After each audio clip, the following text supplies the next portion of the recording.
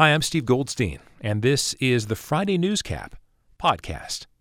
Each week, we review the biggest stories with experts, reporters, and commentators to put the news in perspective. Here's this week's episode. Everyone should be treated the same under the law. That is a cornerstone of our republic. But it is also true that we as a nation have to be very careful before we would allow a successor president and his administration to investigate his or her predecessor for crimes. We drove a stake through the heart of the McCain machine. I felt like I had to wear garlic around my neck when I did that. As far as Senator Sinema, she also represents a very swingy state, one that was straightforwardly red a couple of years ago. And she also has a pretty strong backbone when she doesn't want to carry out some sort of policy that the rest of the Democrats want. So that makes her also, very difficult to persuade sometimes. In Arizona, we've got wildfires that are worse every year and a drought that's been going on for 20 years. And, this is, affected by climate change. So this is an opportunity. And with us to talk about Governor Ducey's support for Kari Lake, the FBI search warrant of former President Trump's house, and more, are Lorna Romero Ferguson of Elevate Strategies. Welcome back. Good morning. And also Roy Herrera, attorney and former congressional staffer. Roy, are you with us? I'm with you. Thank you for having me. Yeah, good to have you with us. Roy, I'm going to start with you because of the fact that you are, in fact, an attorney, which is very important with this next discussion. So, Maricopa County Board of Supervisors, they have not been thrilled, obviously, with the whole 2020, the so-called recount, et cetera. And now the county is, in essence, suing, for lack of a better term, or countersuing, I guess I should say, Kari Lake, Mark Finchem, and their attorneys, and saying, you owe us money for basically filing a frivolous lawsuit. What do you make of this? Is this just more of the same, sort of we're back in the mud? Well, it's an unprecedented situation where you have, the county seeking sanctions, against the plaintiffs in this case for basically by saying that the plaintiffs are lying, which is true. This lawsuit that we're talking about here has to do with false allegations related to vote tabulation machines. And the plaintiffs had not been able to produce any evidence that there's anything wrong with these machines. And we all know that there's nothing wrong with these machines. And now the county is fighting back, for the integrity of its own elections to say, hey, you can't just lie here. And if you continue to lie, then you should face a financial penalty. Clearly, the political pressure has not, made the plaintiffs change their mind, but maybe monetary pressure will. And I think that's the strategy here. Lauren, we're starting early in this segment. Sorry, talking about the 2020 and whatnot. But the fact that Kari Lake and Mark Finchem both won their primaries indicates that this is going to be an issue. So what do you make of ultimately the supervisors continuing not to back down? This group has not been wallflowers for sure. No, they definitely haven't. And I just think it's still ridiculous that we're talking about the 2020 election and still litigating it. We are months away from a 2022 general election, and this is still ongoing. It just goes to show, and yes, Kari Lake and Mark Finchem were successful in their primaries. And a big reason for that was because they talked about the 2020 election, right? And but here's the thing, in a few short weeks, they're going to have early ballots go out for a general election where the majority of the electorate in this situation don't want to hear about 2020 anymore. They want to talk about the economy. They want to talk about their communities. And so to have these litigations ongoing and to have this battle still between, the majority Republican County Board of Supervisors and Republican, candidates for statewide office isn't helpful for this whole let's unite and win in November rhetoric we've been hearing lately. So, Roy, on the other side of that, right, you have Supervisor Tom Galvin, a Republican who was reelected to a seat last week in a conservative-leaning district, and he had opponents, right, who were, denying or questioning the 2020 results. Is this going to be split? Is this more nuanced than watching Kari Lake and Mark Finchem get their primaries won? Well, I do think that the results with Supervisor Galvin were one of the positive developments on primary night, but one of the only ones, unfortunately, at least when it came to how the Republican primaries went. Because as Lauren indicated, the Trump-backed candidates won in all of these primaries at a statewide level. If you look at the state legislature, a bunch of Trump-backed, Trump-endorsed candidates won and defeated, folks like Rusty Bowers in legislative races. And so across the board, I think we saw the Trump endorsement being very meaningful in Republican primaries. And the question I have is the same one that Lorna posed, which is to say that now we're going into the general election. Now, in order to win, particularly at a statewide level, You have to get independents to vote for you. You have to appeal to a broader electorate. And the question I have is whether these Trump endorsed candidates are going to even attempt to do that, because so far in the last week and a half or so, I haven't seen any attempt by Kari Lake, at least in news reports, to try to broaden her base. If anything, she's just doubling down on what was successful in the primary for her.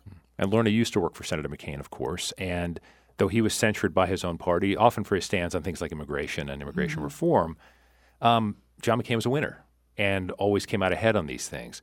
Does it make sense for Kari Lake to say that she had to stab the McCain thing in the heart? And I mean, how does that get independents who John McCain used to attract? Yeah, it doesn't get independence, and it was a ridiculous and unfortunate comment. My question always is, why even mention Senator McCain? He has passed for many years at this point. Last time I checked, he's not running against Kari Lake. And he did win every election in the state of Arizona for 30 years. And so to appeal to a broader audience and to still attack the McCain family and the McCain name doesn't make any sense. And so it would behoove Kari Lake to just stop talking about John McCain and focus on the issues that she's running about and focus on her opponent. Lorna, do you think, I guess this is reading the crystal ball a little bit, but were John McCain on the ticket today, would he play the same way as he did when he was around? Oh, 100%. I don't think he would feel any pressure to change his stance or his position or who he is as a human being because of the politics of the day. I think you would see him similar to like a Rusty Bowers or other folks who were courageous and stood up for principle. And I think that's what we're lacking in Republican politics right now, or the people who are willing to stand up. You've seen this in lower level, but I think people who are more high profile to just stand up and say, no, this actually isn't correct. No, this is wrong. No, we actually need to have more civility in politics. No, we need to focus on the issues. No, we're not just reliant on Donald Trump as the Republican Party, but we haven't had somebody high profile enough to do that and kind of lead the conversation into a future direction. Well, Roy, going back briefly to the Board of Supervisors in Maricopa County then, would Democrats be heading for that red wave that I'm sure the party is not thrilled about, the possibility of 2022, if more Republicans were actually acting like the supervisors were as opposed to saying things like Kari Lake and Mark Finchem? Would this be kind of a slam dunk year for Republicans that may not turn out that way because of candidates like Kari Lake and Mark Finchem? I don't think there's any doubt that as a result of the Trump slate of candidates winning at the statewide level, that this increases the chances for Democrats to win in those respective races, even going against, as you mentioned, history, right? Normally this would be a bad year for Democrats since they run Washington and President Biden's approval ratings are pretty low.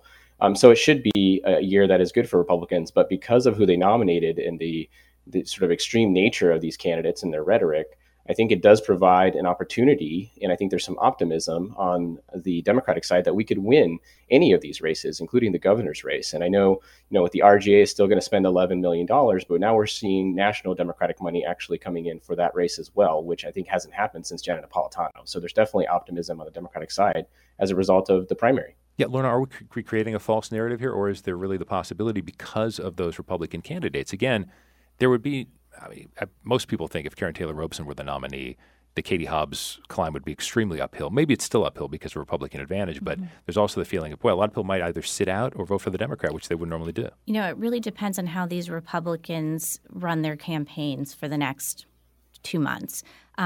We saw their strategy was successful in the primary. You have to give them credit. They won. But again, they need to be consulting with their teams to figure out, okay, we have the Trump base locked down. What do we need to do to appeal to a broader base? And until that happens, there's an opportunity for Democrats. That's why you see them trying to paint Republicans as extremists and talk about abortion, because they realize that's their one window of opportunity to be successful in November. On the other side, though, Democrats, even if they are going to paint Republicans as extremists and Kari Lake and Finchem don't pivot, it's still not a slam dunk for them, right? They have no real accomplishments to point to, and they don't have the strongest candidates. And so it's not in the bank for anybody, but I would say the Republicans have the upper hand right now, and it would just make a lot of sense for them to focus on the winning issues and kind of put the Trump 2020 election behind them as we focus on 2022. So, Roy, Lorna brought up abortion there, which I think is maybe a wild card here because of the Supreme Court decision. Do Democrats see that as something to hit on here, to harp on, to campaign on, especially given what public opinion looks like given on this issue? Well, I mean, so I agree, totally agree, and disagree a little bit with my friend Lorna. I mean, I'm not going to say that there haven't been any accomplishments. I think that's not true. And I think the Inflation Reduction Act this week, which Senator Sinema, Senator Kelly voted for, I think is a significant investment in our future, but and also will reduce healthcare costs. But to your point, I mean, I do think abortion is going to be the issue that Democrats are going to run on. And we saw the Kansas, last week, which was surprising. And I think that's given a lot of strength to the argument that, reproductive rights is going to be something that Democrats can run and win on. And, I look at like something like the Attorney General's race, for example, where Democrats are running Chris Mays, a woman who is pro-choice and has been very clear about her position on that issue. And she's going to make that an issue against her opponent, Abe Hamada, who, my understanding, believes in a total ban. So I think that's going to be something that, to the extent that there's ever been worries about turnout on the Democratic side, it's going to be that issue that I think Democrats are looking for or looking to in order to drive turnout in November. Lorna, what do you think there? Is abortion going to be a wild card here?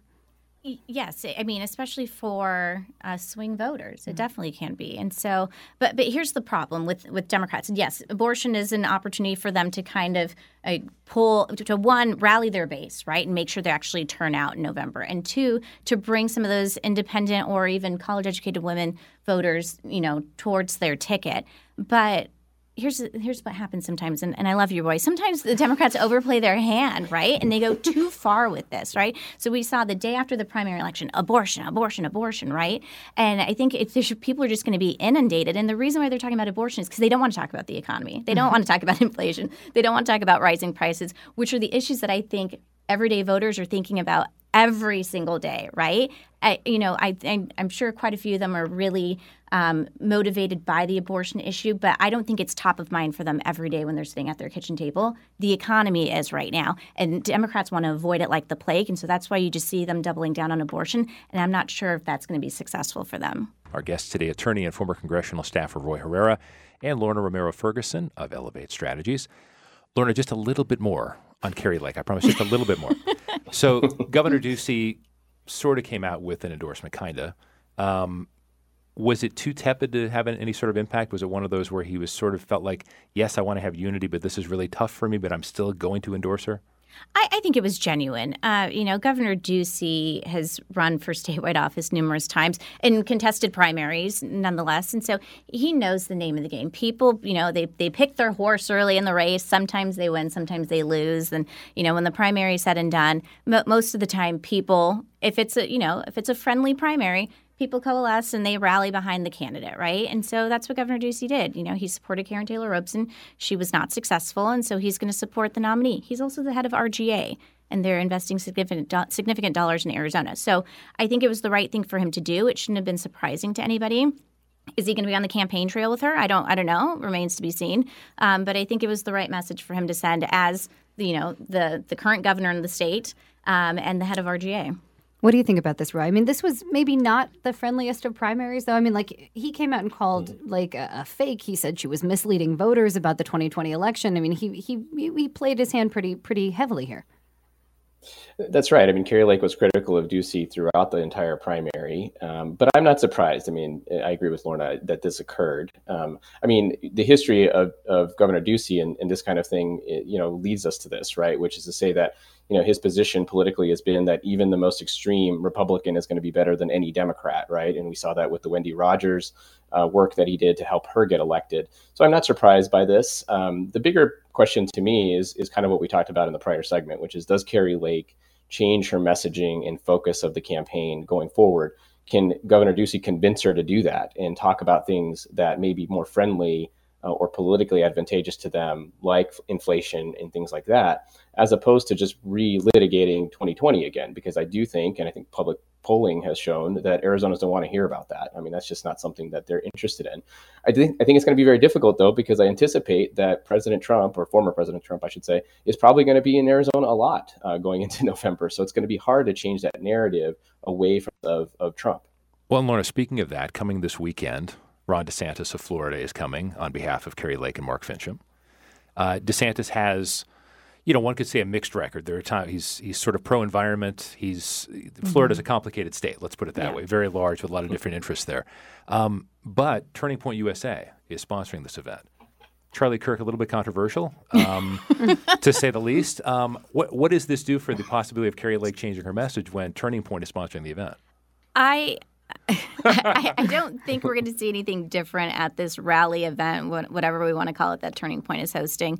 But it does present an opportunity if they did want to provide a broader message to an audience where they're going to have earned media. This would be a great opportunity to do that. My fear is, given who the host is and what the audience is, and they like that controversial red meat, I don't know if they're going to be able to help themselves, right? And so if they do stick to the same narrative that they had in the primary, I don't think this is a good kicking off point for the general election necessarily. But, they could surprise us, and they could focus on the key issues that we've been talking about. And it could be an opportunity for them to really just start broadening their message and kind of shifting the focus. So we'll wait and see. I know we've been focused on Lake and Finchem, but somebody who has been changing their narrative has been Blake Masters. We saw that immediately after the primary. And so he's obviously been paying attention to the polling. He sees what he needs to do to be successful in the state. And so he's kind of guiding the way, and it would make sense for the other statewides to kind of follow that lead. Lorna, one more question on this. I mean, so DeSantis, yes, a supporter of Trump's, but also kind of, as Steve said, has created his own political identity. And there's a lot of talk about this, the new right, the new conservative movement. Is this the model, and what would that look like here? That's a great question. There's just so much diversity in the Republican Party, right? And so, to me, it's a question of anytime you bring someone from out of state who's not a current or former president, I always question who's the audience that they appeal to, right? Because, probably the diehard Trump supporters, they know who Ron DeSantis is. Maybe they follow him and they get excited about things he does. Other voters, the swing voters that we're supposed to be attracting in a general, I don't think they know who Ron DeSantis is. They probably do not pay attention to what's happening in Florida on a day-to-day basis. So I don't know if it's going to help broaden whatsoever. This whole new conservative Republican or new Republican Party, old, whatever. I think people just like to rebrand whatever branch of the Republican Party it is, right? It used to be Tea Party, 10 years ago. Now it's the America First. Now it's this new Republican Party. There's always going to be diversity within the Republican Party, and it's just always trying to figure out those ebbs and flows every cycle. Roy, not that you ever take it off, but it's time to put the attorney cap back on. We're going to spend the last few minutes talking about the FBI serving search warrants at Mar-a-Lago. President Trump, former President Trump. So all of us keep saying President Trump. Sorry, former President Trump. So we talked with former U.S. Attorney Paul Charlton earlier this week, and he weighed in on this and the significance of it.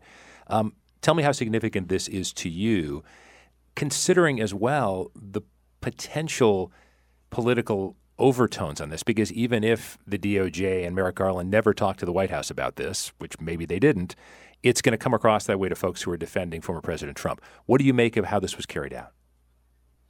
Well, it is another sort of extraordinary moment. We've never seen a search warrant executed on a former president's residence before. And I was a former member of the Department of Justice before, and I have some understanding that with something this sensitive, politically speaking and legally speaking, this would have gone all the way to the top of the Department of Justice. And I believe the Attorney General confirmed that he signed off on this before they went to the judge, probably also went to the FBI director as well.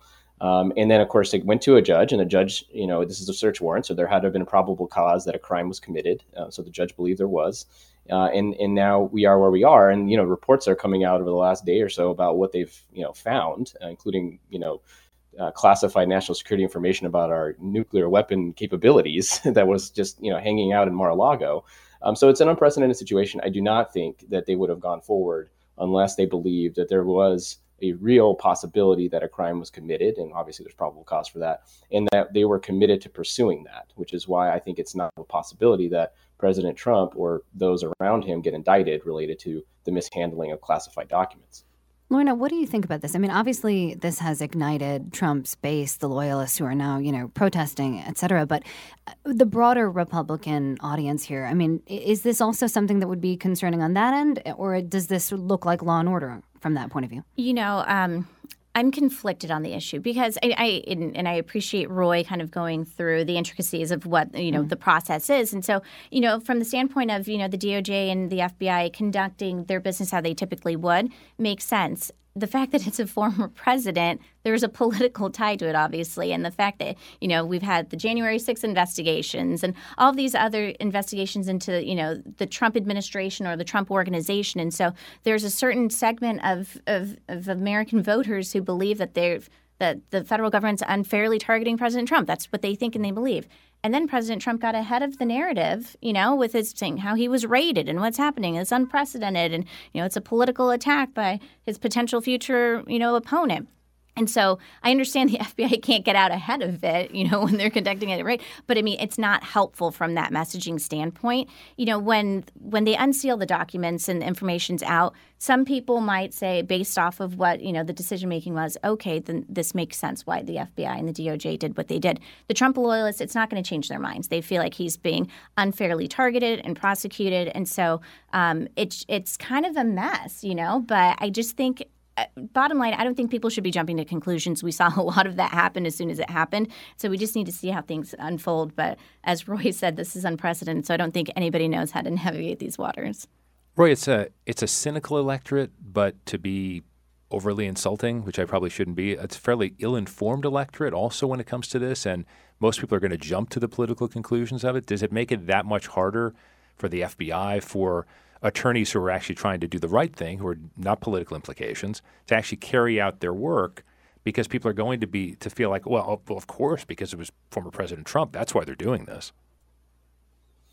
It had to have been very difficult for the folks in the department that were working on this because of how sensitive this is. I will say, with my experience in the department, you do have a variety of personal political beliefs, but everyone is united in sort of the overall mission of what the agency is designed to do. So I think even in that scenario, the folks at the department and at the FBI did their job.